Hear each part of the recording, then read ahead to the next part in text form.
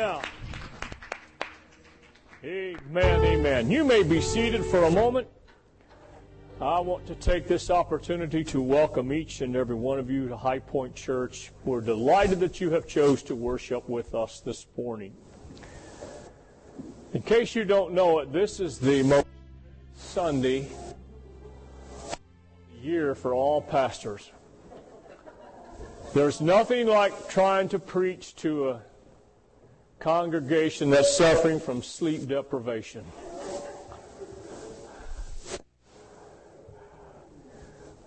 I look across the congregation and say, oh, I hope he hurries today. There's a nap in my future.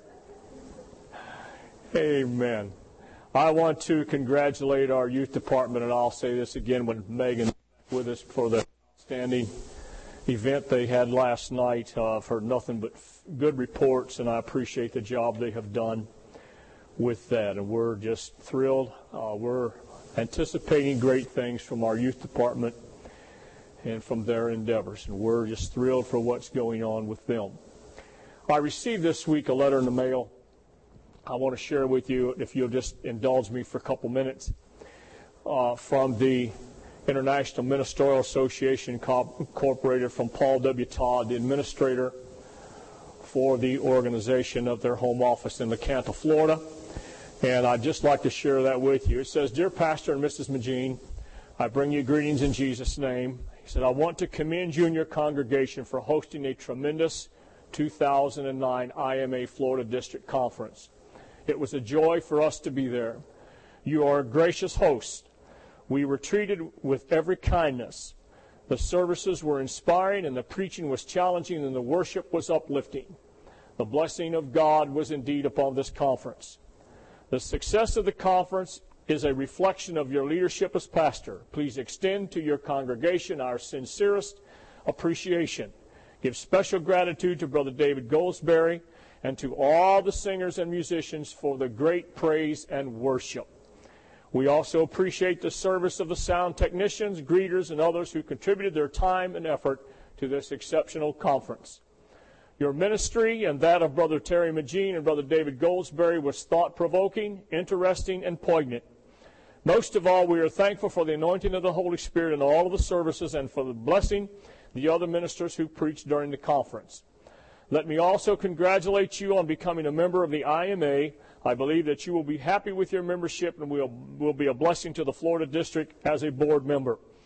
Please see that all of those responsible for the conference are given our special accolades. We wish we could thank them all personally. Please give our special appreciation to Bishop and Sister Goldsberry for their kind spirit and helpful cooperation with this conference.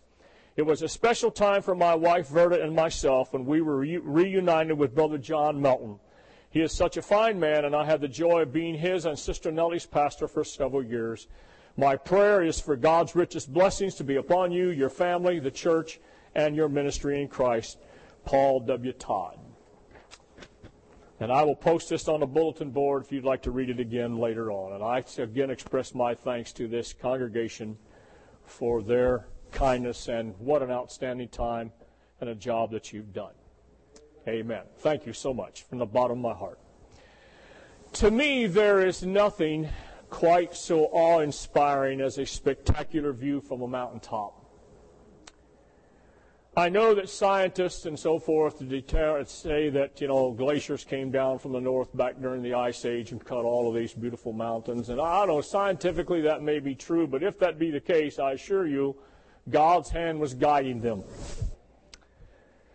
This past summer, Sister Magine and I spent some time in the mountains in North Georgia and in Tennessee and in eastern Kentucky as we made our way up home where our family's from, and the scenes were breathtaking. However, most every individual given the same scenic view would have a different opinion or a different description of how they viewed the scene. There are certain things that I no doubt saw that you probably would see something different. With that said, let me ask you a question.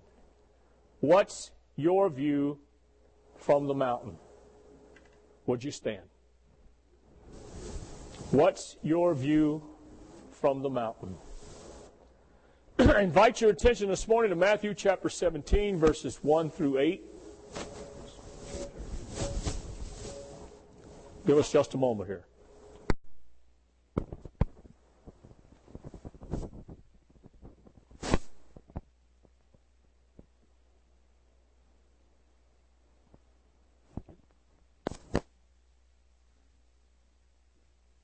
Rewired with a bigger box here, so when it blows up, it'll really blow me out of here. Just kidding. Thank you, Brother Dave. Matthew chapter 17, verses 1 through 8. Everybody yawn real big and get it out of your system. You young folks tired, deprived of a lot of sleep last night, weren't you? If you'll help me, I'll get through this quick. Okay? All right. I love these young folks. They take my harassing very well. It's not like other folks that want to fight me. The word of the Lord says, now after 6 days, Jesus took Peter, James, and John, his brother, and led them up on a high mountain by themselves. And he was transfigured before them. His face shone like the sun, and his clothes became as white as light. And behold, Moses and Elijah appeared to them, talking with him. Oh, that would have been a scene, wouldn't it? Then Peter answered and said to Jesus, Lord, it is good for us to be here. If you wish, let us make here 3 tabernacles. Oh, impetuous Peter. Let us make here 3 tabernacles, one for you, one for Moses, and one for Elijah. While he was still speaking, behold, a bright cloud overshadowed them, and suddenly a voice came out of the cloud saying, This is my beloved Son, in whom I am well pleased. Hear him. And when the disciples heard it, they fell on their faces and were greatly afraid. But Jesus came and touched them and said, Arise, do not be afraid. And when they had lifted up their eyes, they saw no one but Jesus only. Let's bow our heads in prayer. Heavenly Father, I thank you today for this privilege and opportunity that we have been given to come together here and to worship you.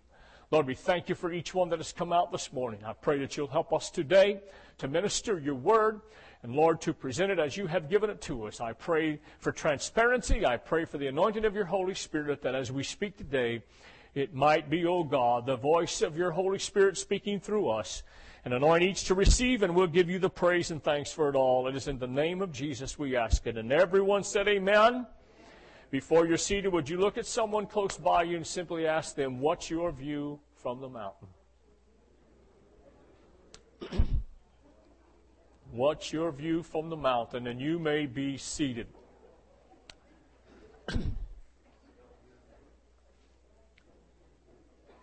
Amen.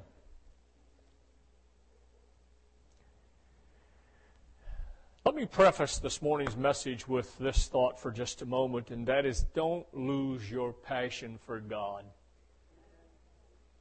Don't lose your passion for God.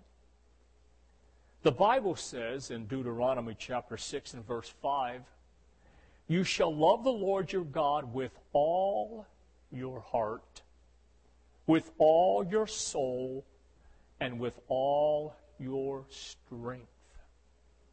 In other words, with every ounce of your being. There's an interesting sequence of events leading up to Peter's denial of Jesus Christ. Follow me on this. First, Jesus warned Peter that he was the target.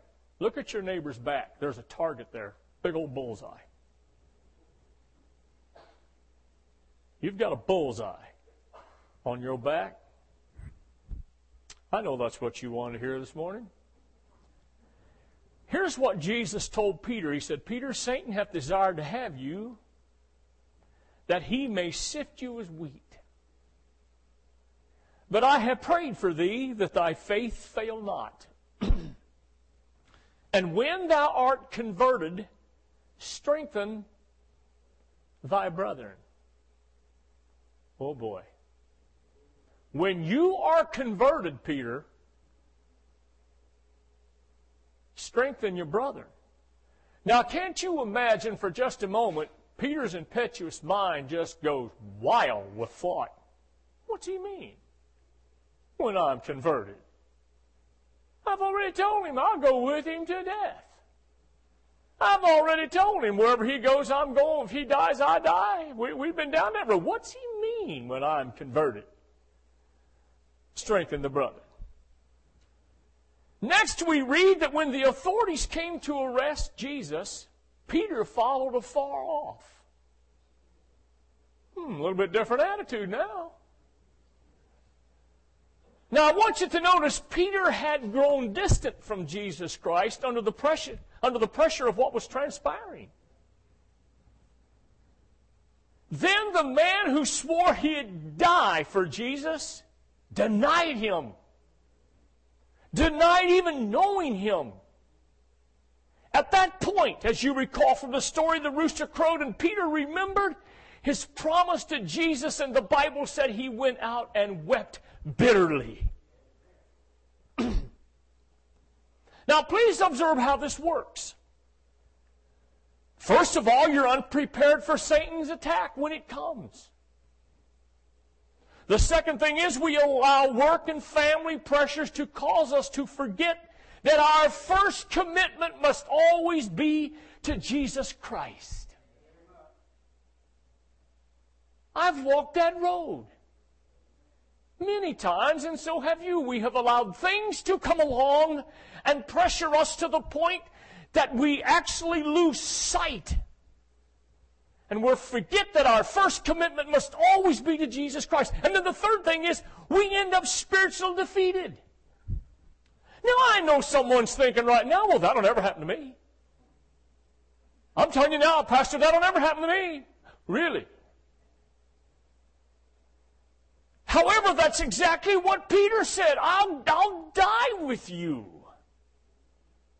You see, the reason Satan hath desired to have you is because he knows that when you become passionate about God's purposes, you are unstoppable. Go like this.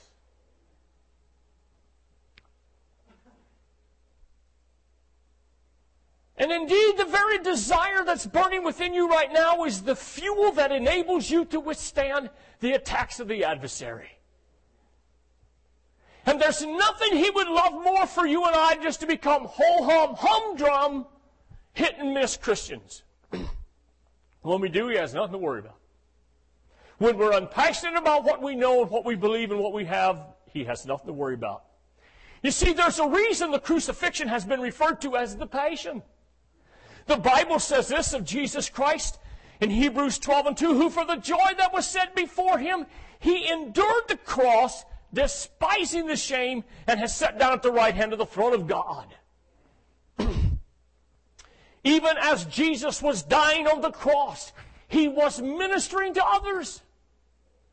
He said, Father, forgive them. They know not what they're doing.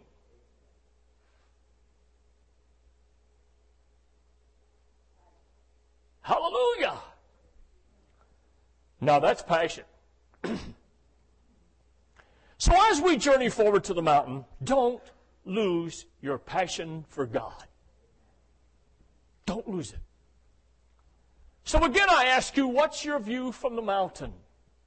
And back to the passage I read as our text for this morning, I want you to notice three very important things. First of all, not everybody gets to go up the mountain. Jesus chose the three who went. I don't know why he chose those three. The Bible doesn't tell us. He didn't take everybody so nobody would feel left out or slighted. And he didn't explain or apologize to the other disciples who stayed at ground level why he chose who he chose. Jesus Christ loves us all equally, but he doesn't give us all the same assignment or the same experiences with him. Amen. As Brother Dave was talking about this morning, that's one of the things that makes us so unique. And the fact of the matter is, he knows what he's doing. The second thing is those who go up the mountain aren't necessarily wiser or more spiritual. Amen?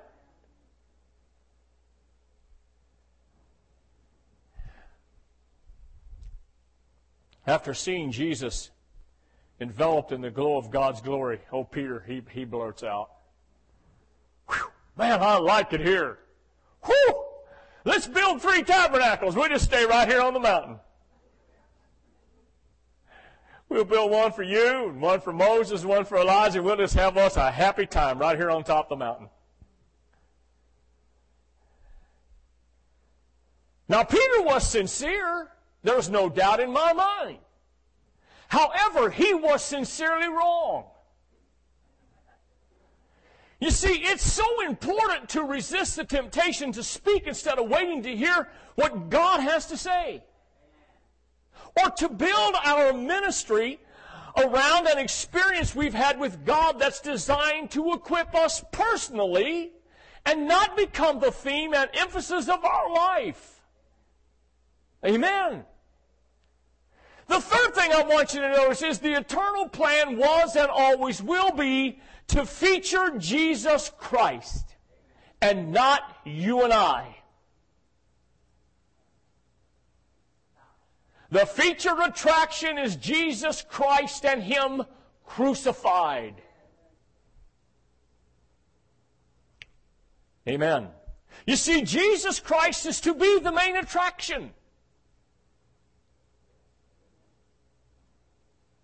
And it's a lesson that we keep having to learn over and over and over and over again.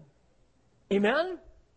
The Bible says in Matthew 17, verses 5 through 8, and I'll paraphrase this as much as possible from the constraints of time, while he was still speaking, a bright cloud enveloped them, and a voice from the cloud said, "This is my Son whom I love, and I am well pleased. Listen to him." And when they looked up, they saw no one except Jesus Christ. Amen? It wasn't about Moses. It wasn't about Elijah. It was about Jesus Christ. And he said, I want you to listen to him. He's the authoritative word. Amen? The greatest challenge in our life is getting to the place where we focus on no one except Jesus. Amen. You know, the most important relationship that we have is with Him. The only plan that will work out right is the one He gives us. No other plan will work. And the power needed to fulfill that plan comes from Him and Him alone. Amen? So, I ask you again, what's your view from the mountain? Jesus said to His disciples in Matthew chapter 17 and verse 20, if you have faith as a mustard seed. Have any of you ever seen a mustard seed? You can't hardly see the thing with the naked eye. It's so little. He said, if you have faith as a mustard seed, you will say to this mountain, move from here to there, and it will move. And nothing will be impossible for you. Amen? When Jesus and His disciples came down from the mountain of transfiguration, they were faced with an epileptic boy who kept falling into the fire and water. His heartbroken father come to Jesus and told Jesus, I brought him to your disciples, but they could not heal him. Follow me now. Immediately, Jesus rebuked the devil and he departed out of him. Now, there's three important things that I want you to pay particular attention to here. And I know our mind goes immediately, he was Jesus. He was God and man, and, he so forth and so on. And there was an issue the disciples had. that kept them from taking care of business. First of all, mountaintop experiences are to equip us for our next encounter with the enemy. We don't get to stay there as much as we'd like to, but they are to equip us for our next encounter with the enemy. If we don't understand that, we won't be prepared for the challenges ahead. And I assure you, we're going to face challenges. The second thing is we are called to minister to people who keep falling into situations that hurt them. Amen? That's what we're called to do. To minister to folks that keep falling into situations that hurt them. And it's going to take more than personality and religious platitudes to set them free. Amen? It's going to take more than personality and religious platitudes to set them free. Now, please notice this. Christ's disciples were powerless in this situation. They could not take care of that boy. They could not heal him. Because they were prayerless. So now, wait a minute, Pastor. That's a pretty strong statement. No. Jesus said it. And here's how we know that. He said to them in Matthew 17 and 21, when they come to Jesus, they get Jesus off to the side and said, look, we're having trouble here with this. Man, we done everything we knew. We couldn't help that boy. Why? Why couldn't we help him? And Jesus told them this. This kind goeth not out but by prayer and fasting.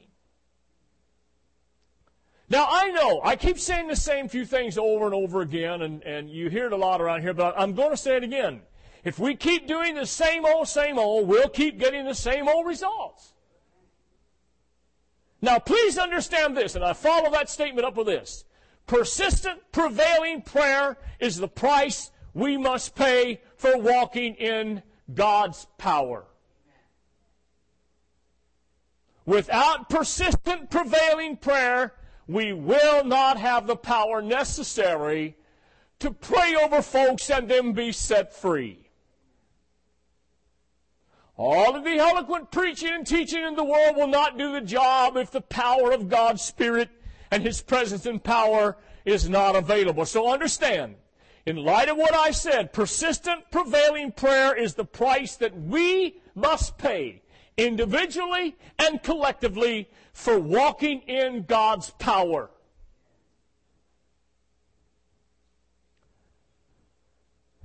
The third thing that we must notice here is that we must rise above the attitudes around us.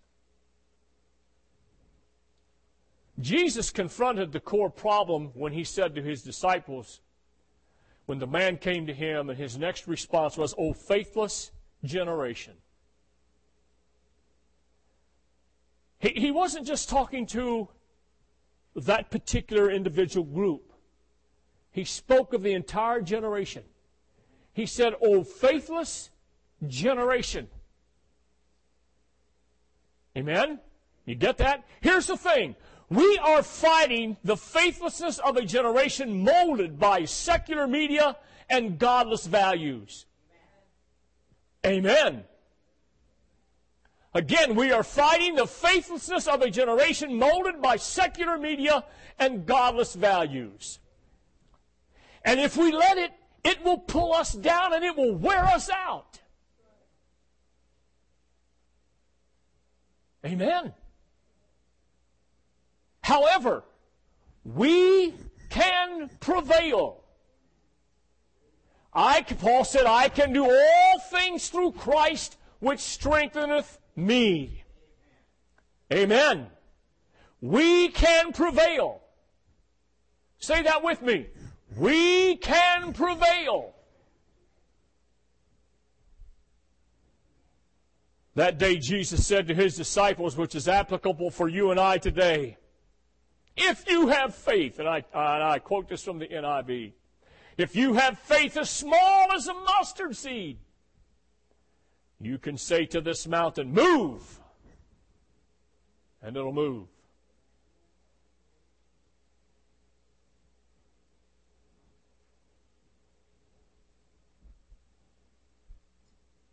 I don't know about you, but I like that.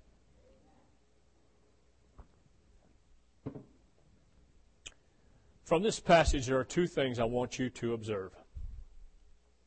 If you have faith, you see, everybody around you doesn't have to have faith in order for you to see results. If you wait for everybody around you to have faith, you'll be waiting a while. So please understand, from this passage, we understand that not everyone around us has to have faith. You know, everybody around you doesn't have to have faith in order to see results. The second thing is, you don't have to be a spiritual giant. We have to get that out of our minds. Somehow that's been indoctrinated, it's been infilled in our mind. Unless it's the pastor, or unless it's the presiding ministry, whatever, we just can't. You do not have to be a spiritual giant. First of all, we're not spiritual giants. We're just men with an assignment.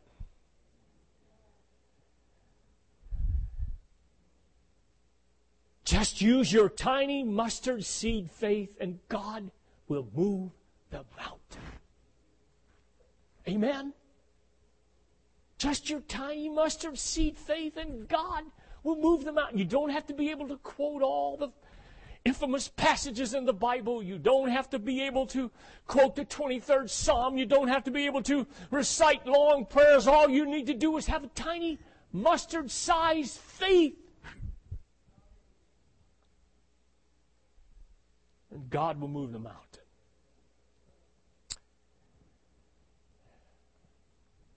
As I prepare to close, let me introduce one more thought.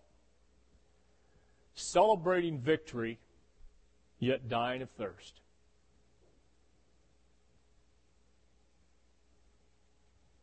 Celebrating victory, yet dying of thirst.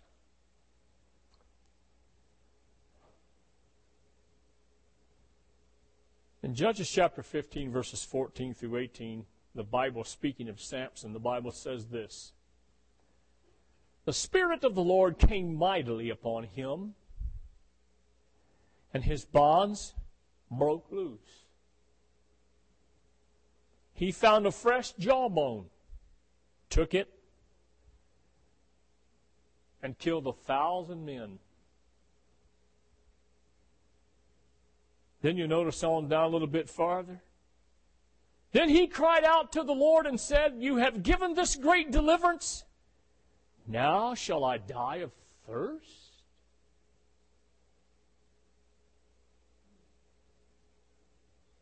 You have given this great deliverance. Now shall I die of thirst? I want you to notice three things in this biblical story. I know we're noticing a lot of things today, but it's the type of the message. First of all, Samson allowed the enemy to bind him.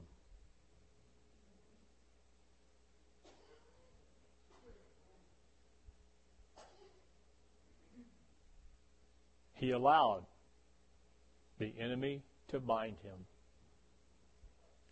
So let me ask you today, what has you all tied up? Are you fearful of the future? Are you fearful of the economic disaster that we see unfolding in this current society? How are you tied up with some kind of addiction? What's holding you back? What's keeping you from being everything that God has called you to be? He has not called us to sit idly by and do nothing. He has not called us to sit back complacent and unaware of what's transpiring around us. He has called us to arise to the occasion through prayer, fasting, and commitment to His cause, to raise up a valiant army of God's people to resist the onslaught of evil.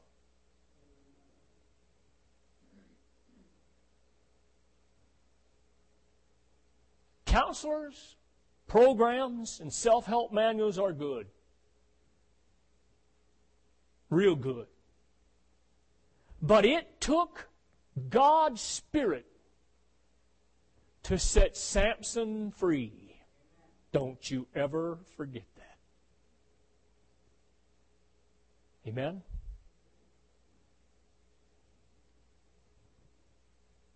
And that's what it's going to take to set you free as well. The power and presence of His Holy Spirit. You see, we humans have a tendency to talk our problems to death.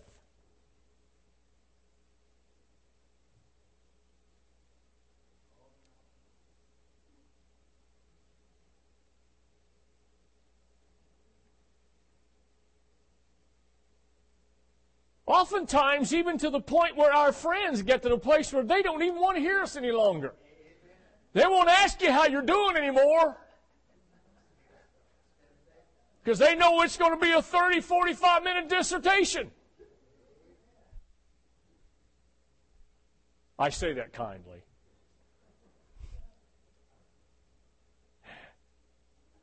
Hallelujah. And there comes a time when the time for advice is over. It's time to cry out to God and allow His Holy Spirit that can break every bond and every habit to set us free. Amen? We're all limited on what we can do.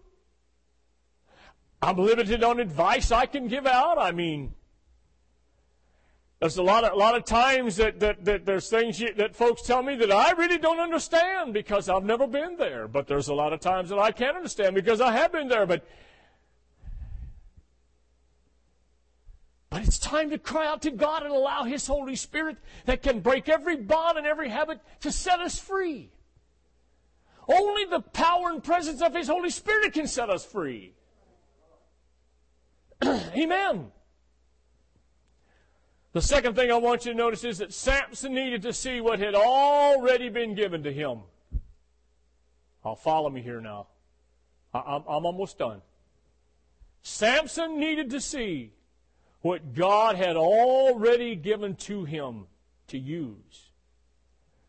I oftentimes encounter folks that are still looking way out yonder for somewhere, for somebody, for something, for some individual ability or talent that they can glean and take and use for God's glory. Let me tell you, you need to look around and see what God's already given you.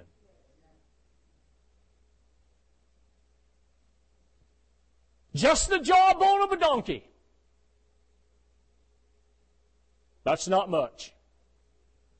From human perspective, that's not much. Just the jawbone of the donkey, but with God's help, it was enough to win the day.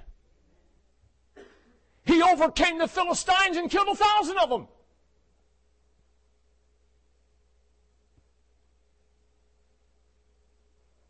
Now, the jawbone of a donkey is not very big. I mean, probably maybe about this long, maybe about that. Just in case you're wondering.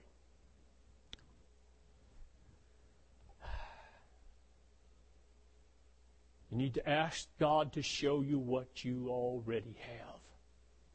Put it to work, and He'll give us great success. Amen? Stop looking for faraway places. The answer's right under our nose. Amen? Recognize what God has given you and given us and misuse it. Amen? Finally, as the musicians make their way,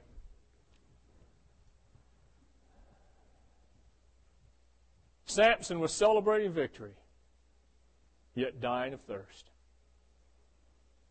Think about that for a moment.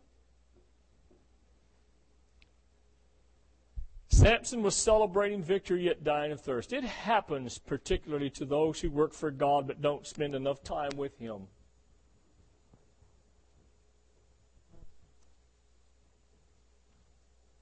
Here's what I mean by that. Those of us in the ministry often give and we give and we give preaching, teaching. That's why such things as this conference that we just had are so refreshing to myself and to those, because I was refueled. I was re-energized. I was challenged again and again. I heard men and women say things that refreshed me. Here Samson was, just coming off of a great victory and dying of thirst. Always giving, but never taking in.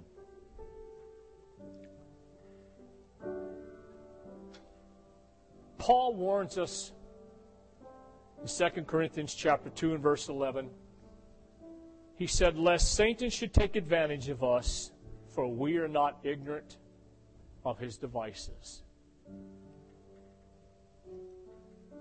When you constantly give out but don't take in, Satan gets the advantage. And you know what will happen? We'll end up in Delilah's lap every time.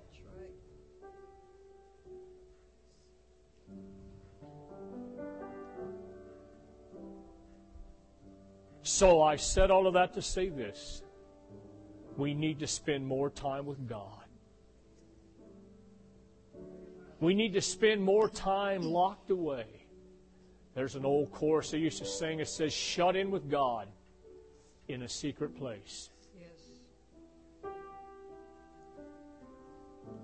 Oh, how we need to get shut in with God in a secret place for a time of refreshing and renewal like we've never known before. So spend more time with God. The one who gives you victory can also quench your thirst. The one who gives us the victory through our Lord Jesus Christ will also be the one who quenches our thirst.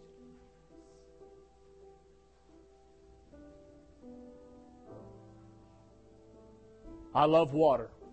I drink a gallon or more a day, every day. If I'm in a situation where I can't get to my water, there's sometimes I get so thirsty.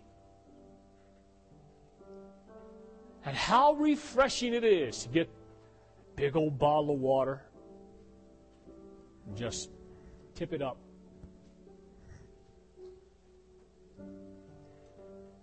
Sometimes I drink till I nearly feel like I'm going to float.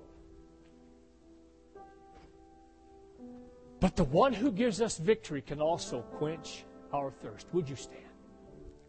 So I ask you one last time this morning, what is your view from the mountain?